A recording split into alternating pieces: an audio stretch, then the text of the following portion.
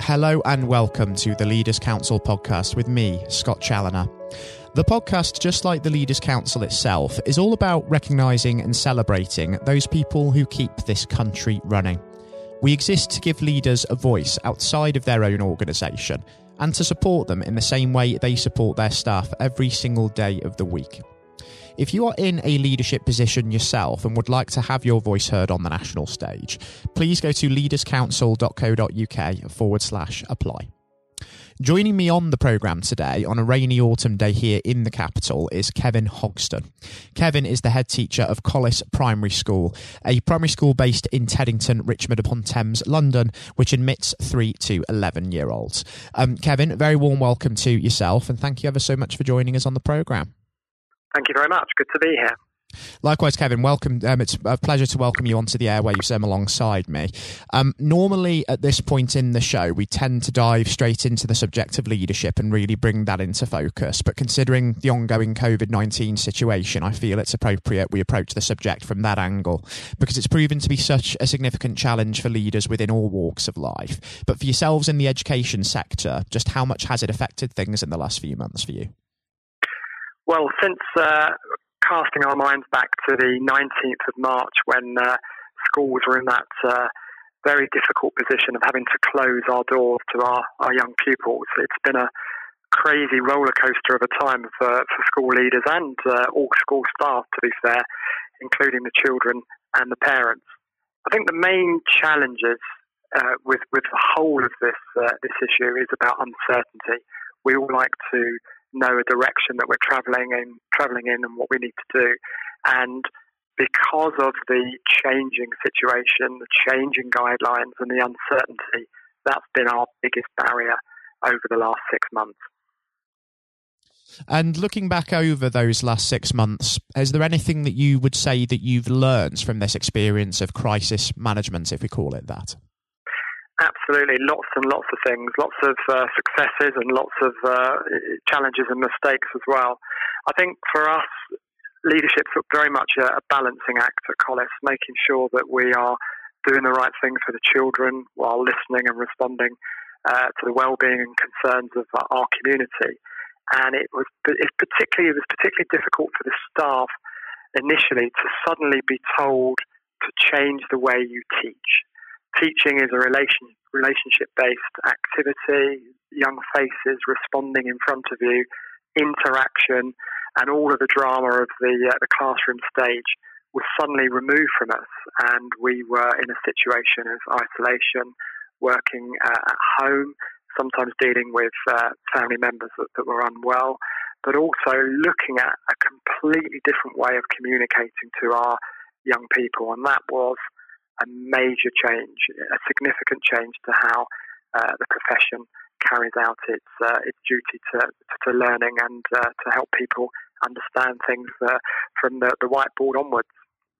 And with regard to the remote working side of things over the lockdown period before education did return in vogue in September, how was it sort of taking to leading from a distance in that way? Was it quite an easy transition, or was it something that was maybe a little bit more complicated than that?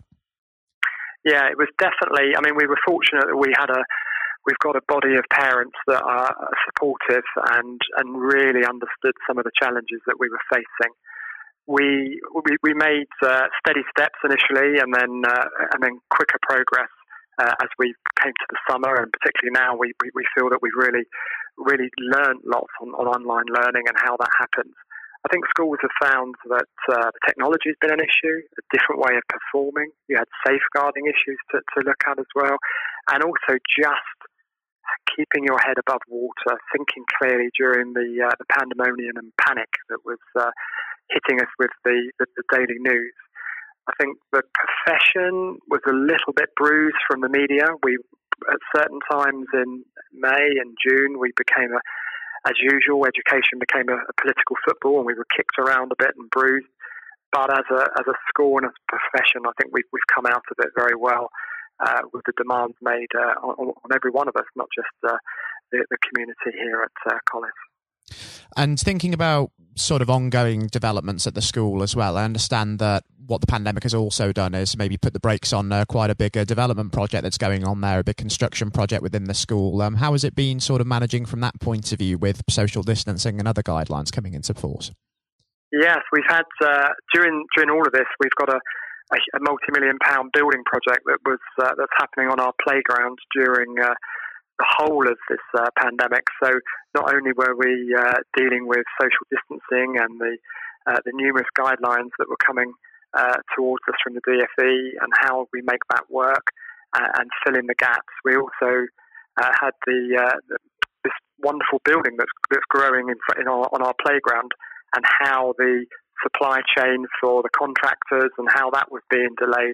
And that was a really interesting stroke challenge to make sure that we still had that building being assembled and on target, alongside all of the work that was going on in school, with the partial return in the summer term of some of our pupils.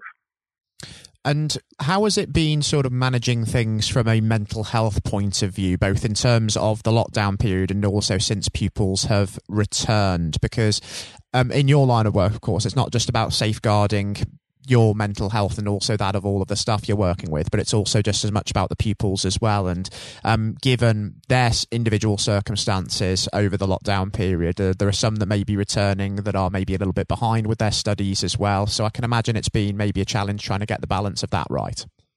Absolutely. This word of balance is so critical with how you approach things. The challenge, the dilemma for the school was that clearly if children hadn't been in school for 6 months, and although there was the online learning and the tremendous support from parents and the community for those children, clearly there was gaps occurring.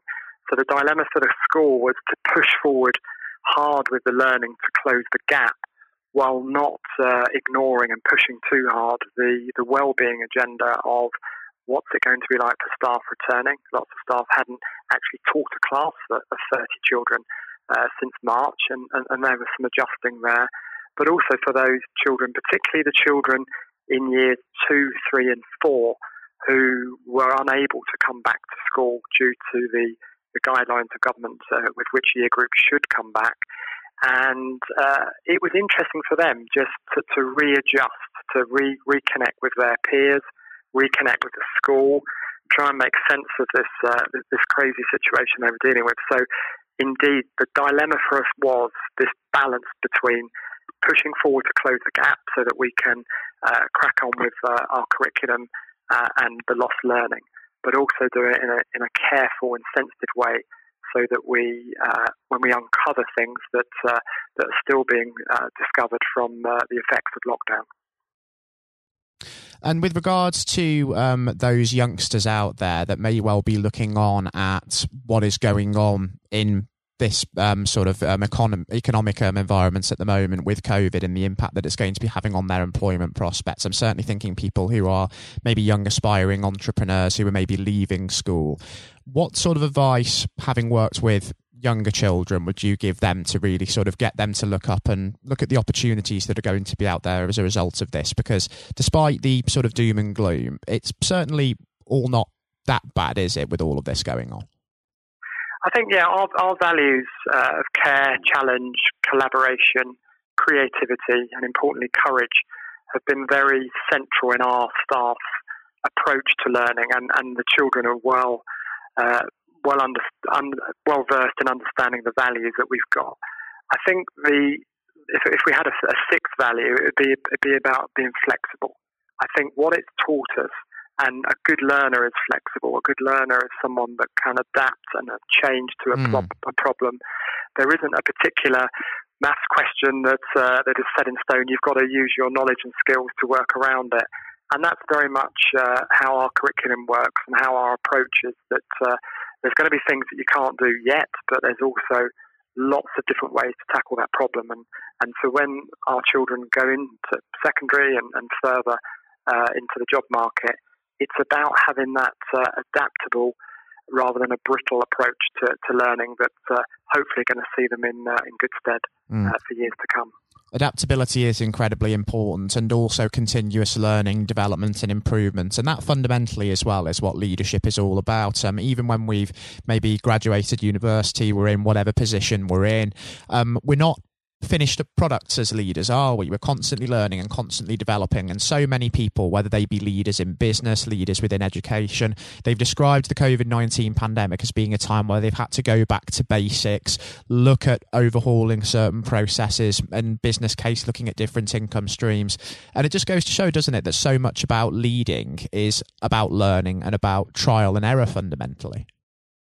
Absolutely. I think for us and for me personally, there's key things that you need to draw on as basics of leadership. The first one is energy, making sure that you're able to do the job in the sense of all the demands on you, and you only have energy with good people around you. And I think one of the key things is about your team, and as a famous Sir John Harvey Jones said, surround yourself with people that are better than you. And in a way, your team, it's not down to you to do everything yourself. It's about having that delegation and that support from your peers, so that you've got the energy to be able to have the courage to do the things that need to be done on a changing day-to-day basis, really.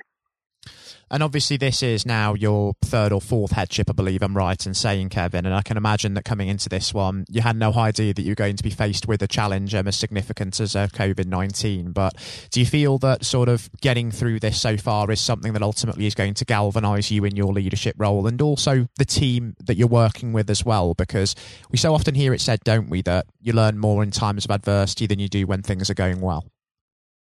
Absolutely. I mean, although it's going to be a good rest at half term, which is nearly upon us, the challenges and the as I say, the balancing act, the dilemmas, and the courage that's needed has been really interesting in my personal reserves and those of the school, from the cook to myself. We've all had to show different strands of courage and leadership, and it's about trusting everyone in your organisation that they're going to make the right decision, and it's being there with them to hopefully model it. Sometimes that's easier said than done in a very busy school, but I think it comes down to just that courage of making sure that you make the right decision. And above my wall, I've got lots of quotes, but whatever you do in whatever job, you're going to have challenges, and you might have criticism as well, but you need to be brave, you need to be proactive with what you believe and communicate really, really carefully. But also, in the end of the day, you've got to do what you think is right, and as long as you've got those children in your mind that they are the thing that you're here for. There's lots of other factors in education that you encounter and you deal with, but the bottom line is, are you doing the best for those young people?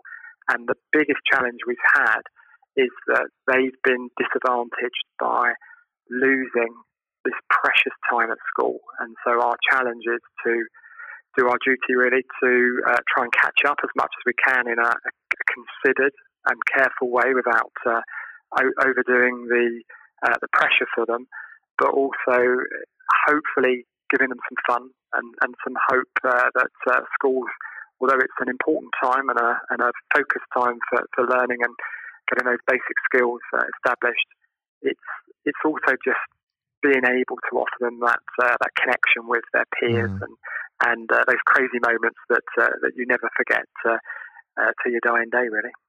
You're absolutely right, and nothing can replicate having children in the classroom, can it, and actually learning in person, because the remote sort of provision of learning isn't a one-size-fits-all approach. We've certainly seen that over the last few months. And just thinking about what challenges are still there to be overcome over the course of the next year or so, whereabouts do you hope Collis Primary School is this time next year, Kevin, and what is it that you're really hoping to achieve over the course of this academic year?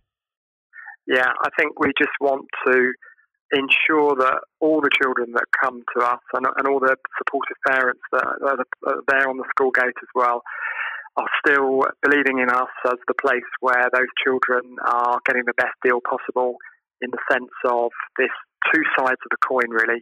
The first side is those basic skills where they've got the English and the maths and those key elements so that they can survive this curriculum and further on.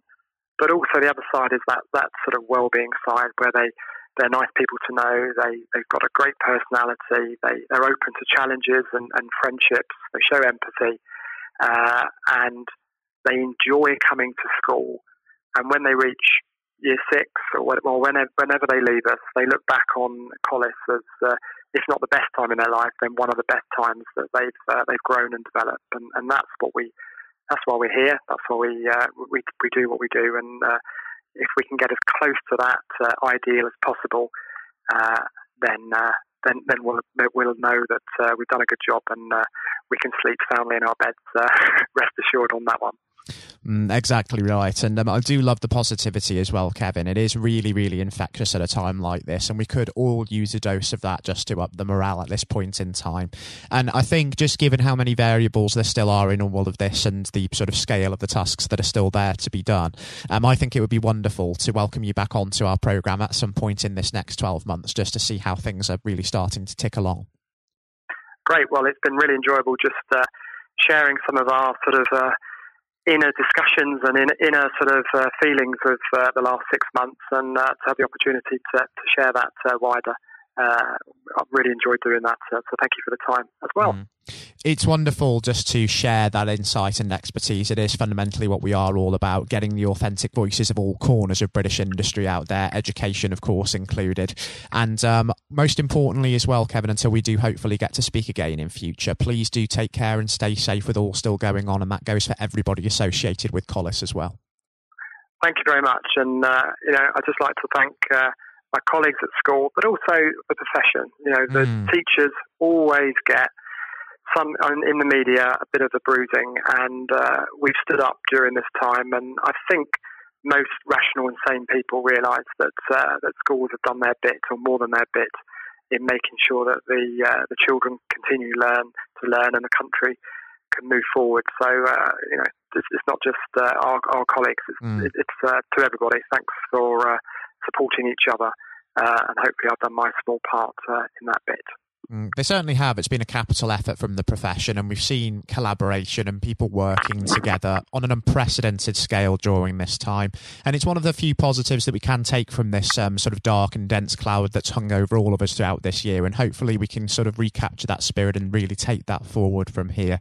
I'd also like to extend a message to the listeners as well, tuning into today's podcast. Do yourselves, please stay well, look after yourselves, and do be considerate of other people, because that does make such a key difference in saving lives during this period of time. For me, it was a pleasure today to welcome Kevin Hogston, head teacher of Collis Primary School in Teddington, onto the programme. Next up on the show today, I'll be handing over to Matthew O'Neill for his exclusive interview with former Education Secretary and incumbent Leaders' Council Chairman, Lord Blunkett. Lord Blunkett enjoyed a distinguished political career despite being blind from birth, serving as the MP for the Sheffield, Brightside and Hillsborough constituency for 28 years and holding a number of senior positions in the cabinet of Tony Blair during his premiership.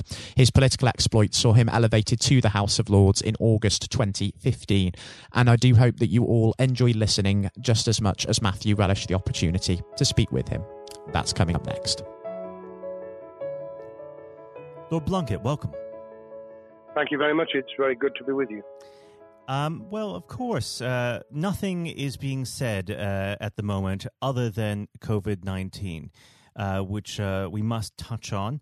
What would your message be to small businesses who are trying to keep going? Well, I think the last ones standing will be the ones that thrive when we get back to some sort of normality. So it's have confidence and courage. Obviously take advantage as far as you can of the government help. I think that Rishi Sunak, the Chancellor, has gone about as far as you could have expected in the circumstances. There are obviously small businesses that fall between the cracks. Those who don't have defined premises can't benefit from the business rate waiver, have not really been able to demonstrate that they can adhere to the PAYE for furloughing staff, and of course whether they can receive the grant, 10,000 or 25,000. All of those who can are obviously able at least to benefit from that for the time being and look to the future. But I think the second thing to say, and they don't need me to tell them this as a politician who did once do a business studies qualification, which is that it will be a different world, and being able to think about how that world will look in a year's time and be creative about it and learn from not just what's happening to you at this moment in time, but to others around you and the sector that you're working in, that will be really important. Do you feel that the long-term effects of the COVID-19 outbreak will in some ways be positive for British industry? Well, only in the sense that people are having to be creative, they're having to adjust and innovate. Therefore, they're thinking about more productive, if you like, greater productivity ways of delivering the same service or delivering the same products.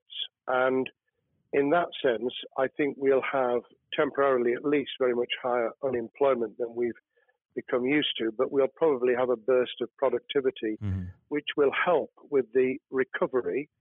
Whether it will help with the inequity of the way in which our economy is imbalanced, both between services and productivity and the production of goods and services, I'm not sure. What we will need to try and do is to ensure that the geographic imbalance that exists is, as far as humanly possible, is dealt with by both the entrepreneurship and innovation from the bottom up and targeted government help, which will still be needed. And we are now in the throes of the kind of borrowing that we saw back in 2008 to save the banking and economic system. We're having to do that to save the whole of our productive business and commerce, and I think that will have to be sustained for some time. Do you feel that people will take a second look at global supply chains in the wake of this outbreak?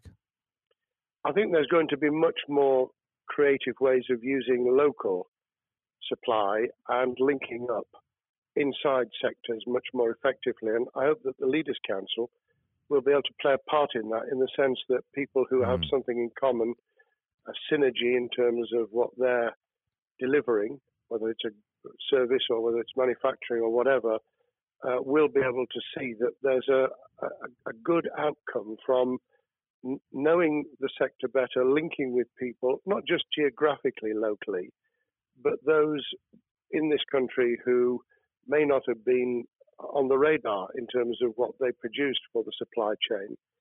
And of course, ensuring, because there's quite a lot of fraud going on as we speak with people getting into cyber attacks, that they'll also take account of going into the cyber security side effectively as well. The more we are online, the more people who are working from home, the more vulnerable those businesses and their supply chain become. And that's something to think about as well. How important is strong leadership at the moment? Well, I actually think that it's brought to the fore leadership in a whole range of areas, from obviously government itself, and there's been ups and downs with the Prime Minister's severe illness, but all the way through the public and private sector, people have, to use the jargon, stepped up, and they've shown local, regional, national level the kind of leadership that Britain historically was very good at.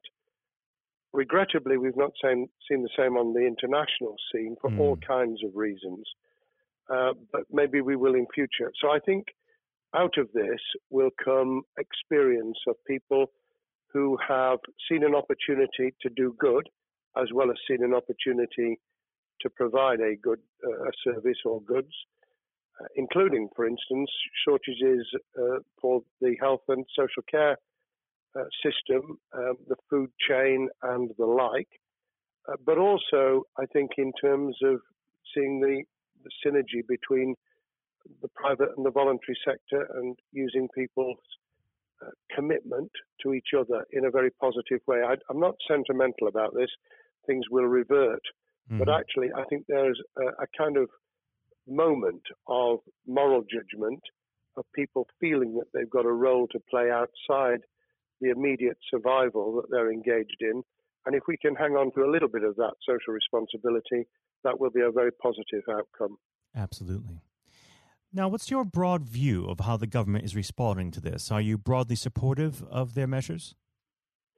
Well, it may surprise people to hear that I have been very supportive. Of course, there's been legitimate criticisms about the speed of response on protective equipment and on issues relating to testing.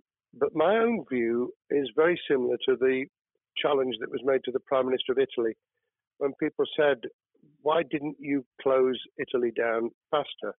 And he said, a fortnight before we did it, I would have been considered to be a madman and nobody would have agreed to do it if I'd tried to move too quickly. And I think that's something that we need to reflect on here in the UK. We may have seen the signals elsewhere across the world and taken them more seriously at the time. Hindsight is a wonderful thing, but as someone who's had his life in the opposite political party to the present government, I think that with some hiccups and mistakes, they've not done a bad job in what has been incredibly difficult circumstances. And you're absolutely right. In a liberal democracy that we live in, it's very difficult for people to swallow orders given to them from government. Well, the UK and the US, and to some extent the Scandinavian countries, have a very different history and therefore interest in maintaining the freedom to decide and the persuasion and consent that's required. Those countries that have experienced one way or another totalitarianism over the last century have a slightly different way of coming at this. I don't want to exaggerate it, but I think that that's why getting the balance right of getting people to go along with what you want them to do in their interests as well as the nation as a whole is a sensible, proportional balance. And I think we now need to adjust to the coming out of the crisis gradually, readjusting to recovery in the same way. Now, something you've mentioned recently on this balance is the police overreach in the enforcement of the COVID-19 structures that have been put in place. What have they done right, and where have they gone too far? Well, I think that they were interpreting what was not necessarily as clear advice as it might have been for all kinds of reasons, because people were feeling their way. I think what's come out of it has been a demonstration by local police services in some parts of the country that they could get people to do what was needed without the heavy hand of drones overhead or people being told that they shouldn't be walking in the street, because this was all about self-isolation, not incarceration. It was about getting people not to pass the infection on to each other and therefore to provide distance rather than to make our lives a misery. Those police services that adopted that policing by consent and chivying people along did really well. Those who went over the top, I think, soon got a very substantial pushback. And one of the strengths of our democracy is that you could have that debate. People could say, I'm terribly sorry, we think the police force in our area has gone over the top. And that in itself is a constraint and a readjustment. That's another strength of living in a country where you can have opinions and express them without actually being thought to be a fool. Now, of course, the government has faced criticism that they were slow to react, and Boris Johnson wasn't present at the early COVID-19 COBRA meetings. Now, Number 10 has claimed that this is normal practice. The health secretary often chairs COBRA meetings related to health. Does this tally with your experience as a Secretary of State, or would you have expected the PM to be more hands-on during the initial stages? I think different prime ministers do have a very different style. And Boris's style, which I think will now be considerably adjusted, was very swashbuckling. In some senses, delegating is a good thing, as every leader of every business or public service knows. Those who try to pull too much into themselves end up with a massive bottleneck, great failure of trust, and the inability of people to show what they're worth and to demonstrate their capability. So I'd be very wary of jumping in and saying he was wrong to delegate the essential COBRA meetings. What I was surprised about was that he didn't chair the first couple, because my experience with Tony Blair for the 8 years I was in Cabinet was that Tony was a great delegator, but he would get a grip to begin with, watch what the difficulties were, and then give people direction and confidence to be able to get on with it. So looking back, I think Boris himself probably thinks, God, I wish I'd spotted the signals from elsewhere in the world more rapidly, and I'd just been there. However, this also raises another issue. All of us in positions of leadership need good teams around us. I think after this is over, he will be assessing those who really did step up and those who demonstrated their inadequacy. I think we'll probably end up in a year's time with a much stronger cabinet than we have today.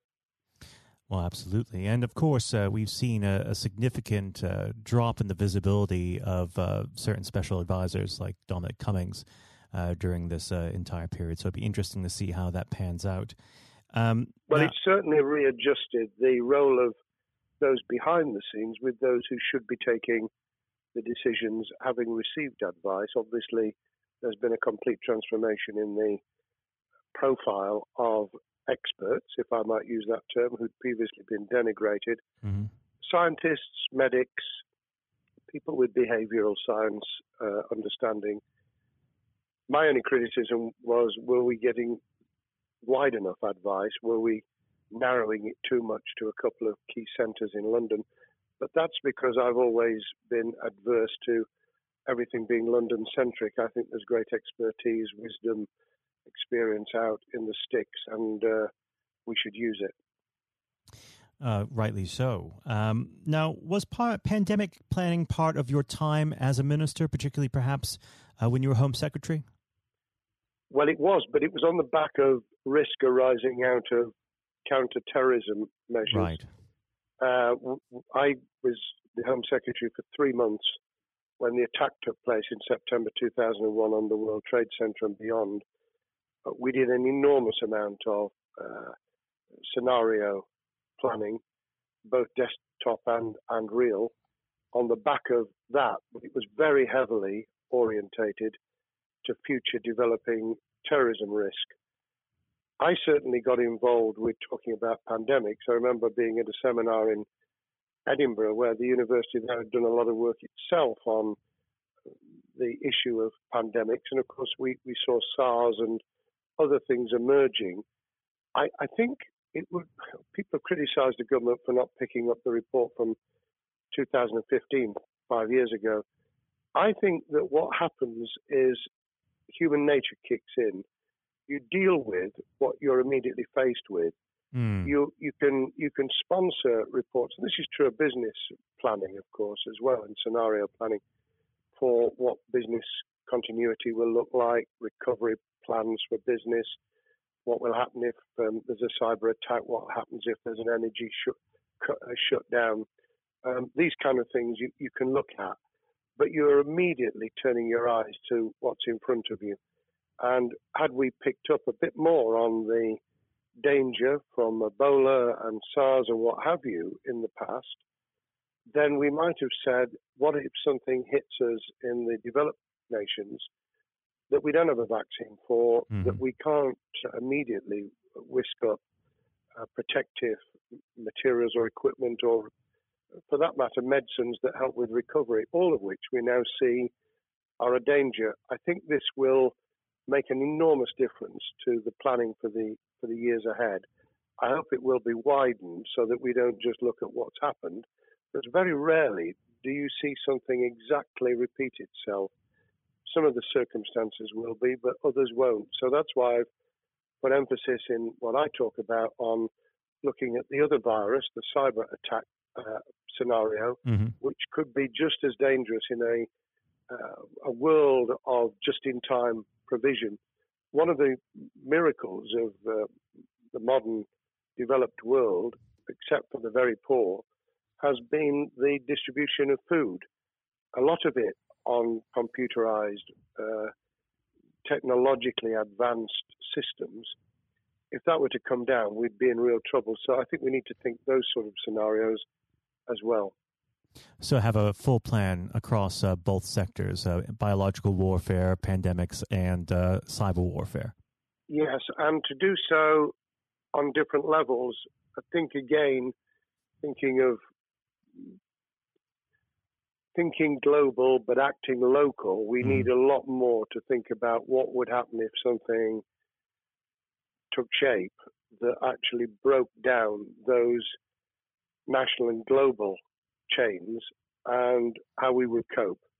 And without, obviously, we've got enough fear and anxiety to last a lifetime. Without creating even more anxiety, we can think about those things for the future in a more rational way, I think.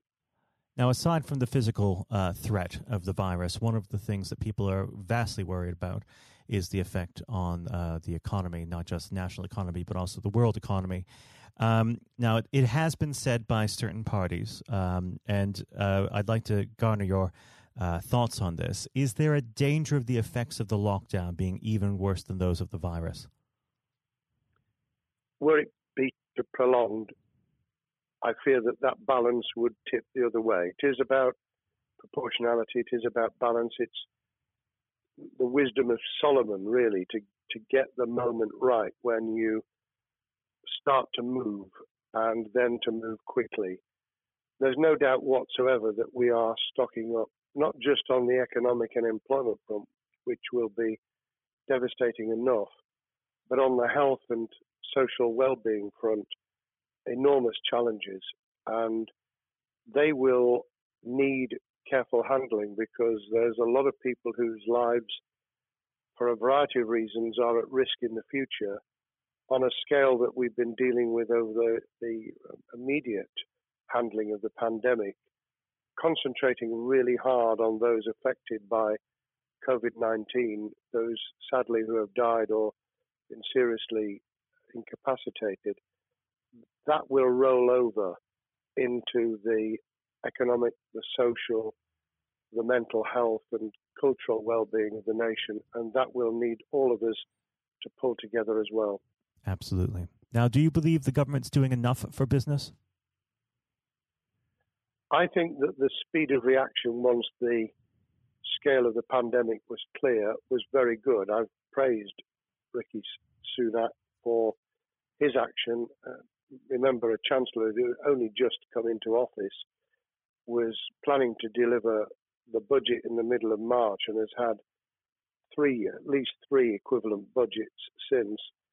I think he's handled it very well. Understandably worried now about what we're doing to our economy. The level of borrowing is sustainable because of low interest rates, but it reaches a point, of course, where it tips over so that you can't then do the kind of structural investment requirements that the government were laying out before and in the March budget.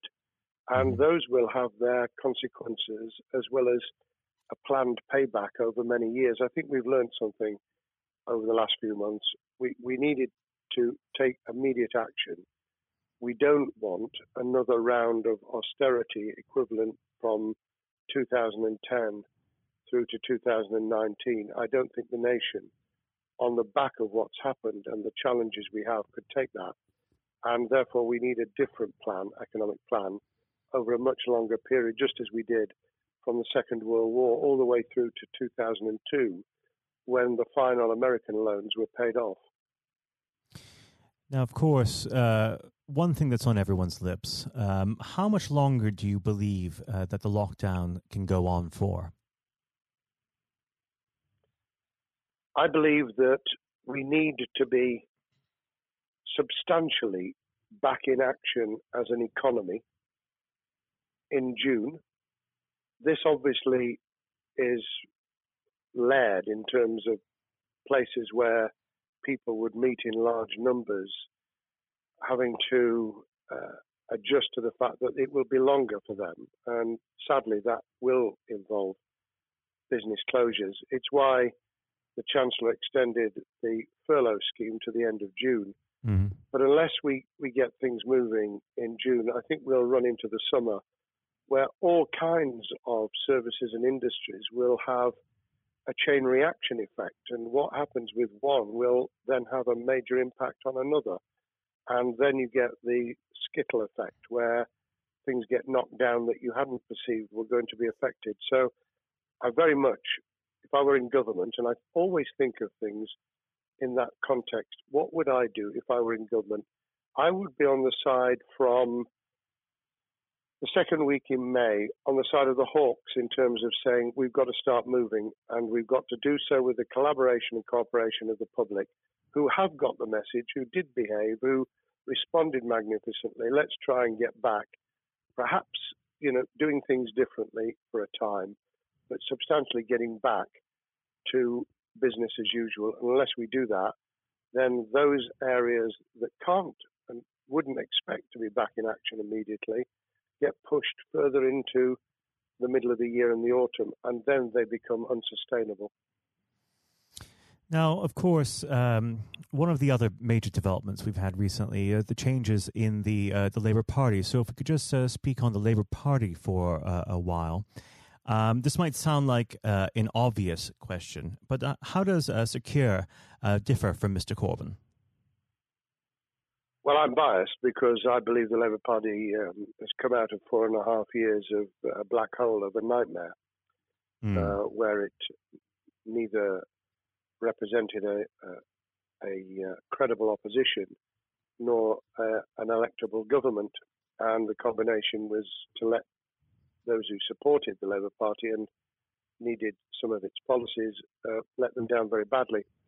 Sir Keir Starmer both is a highly intelligent, professional lawyer who, as Director of Public Prosecutions, led the service well, had to take difficult decisions at a time of austerity, understands the world beyond Labour members, but has been able to do business with those who originally supported Jeremy Corbyn and was able to command support from them. His creation of a balanced shadow ministerial team has been very encouraging.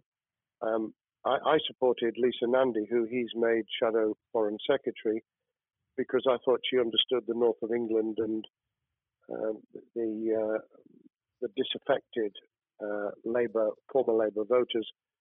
But I believe that Sir Keir has taken on board those who have something really sensible to offer, and I believe he will be both a great leader of the opposition. More importantly, he will then present himself as a credible alternative Prime Minister. And all governments need an alternative government at their shoulder. It was true of us from 97, and it took the Conservatives some time to recover and to get to that position, but they did, and the Labour Party will, and that's crucial for our democracy. All of us need to understand and appreciate that a living, breathing, functioning democracy requires a credible, confident, and in many ways supportable opposition, as well as a government that we clearly want to do well, because none of us want, as we didn't with the COVID crisis, none of us want the government to fail.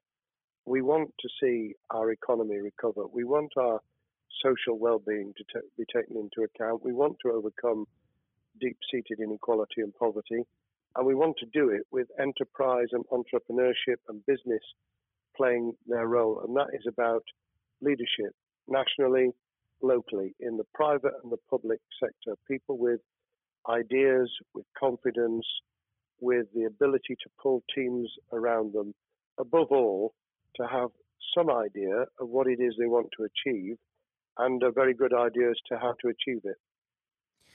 Now, of course, one of the biggest problems Secure is facing will be tackling the party's anti-Semitism problem. There has been a recent internal report that has been quite damning. What's your response to that report, and what does Secure need to do in response? Well, there are two reports. One which is being produced by the Equality and Human Rights Commission, which he will, and has already indicated, will implement in full. The second was a leaked report put together by the supporters of Jeremy Corbyn, 800 pages of private interchanges on social media, which he has, Keir Starmer, set up an investigation to identify who did it, who leaked it, what the content was, does it have any salience and lessons for us, and where necessary, action will be taken. So I hope that as he moved very quickly to reassure the Jewish community, so he will be able to take the necessary steps to back up that reassurance with the kind of actions that says that this was a blight on a historic, great political party that all of us were ashamed of. We've been able to put that behind us and to move on to facing the future with confidence.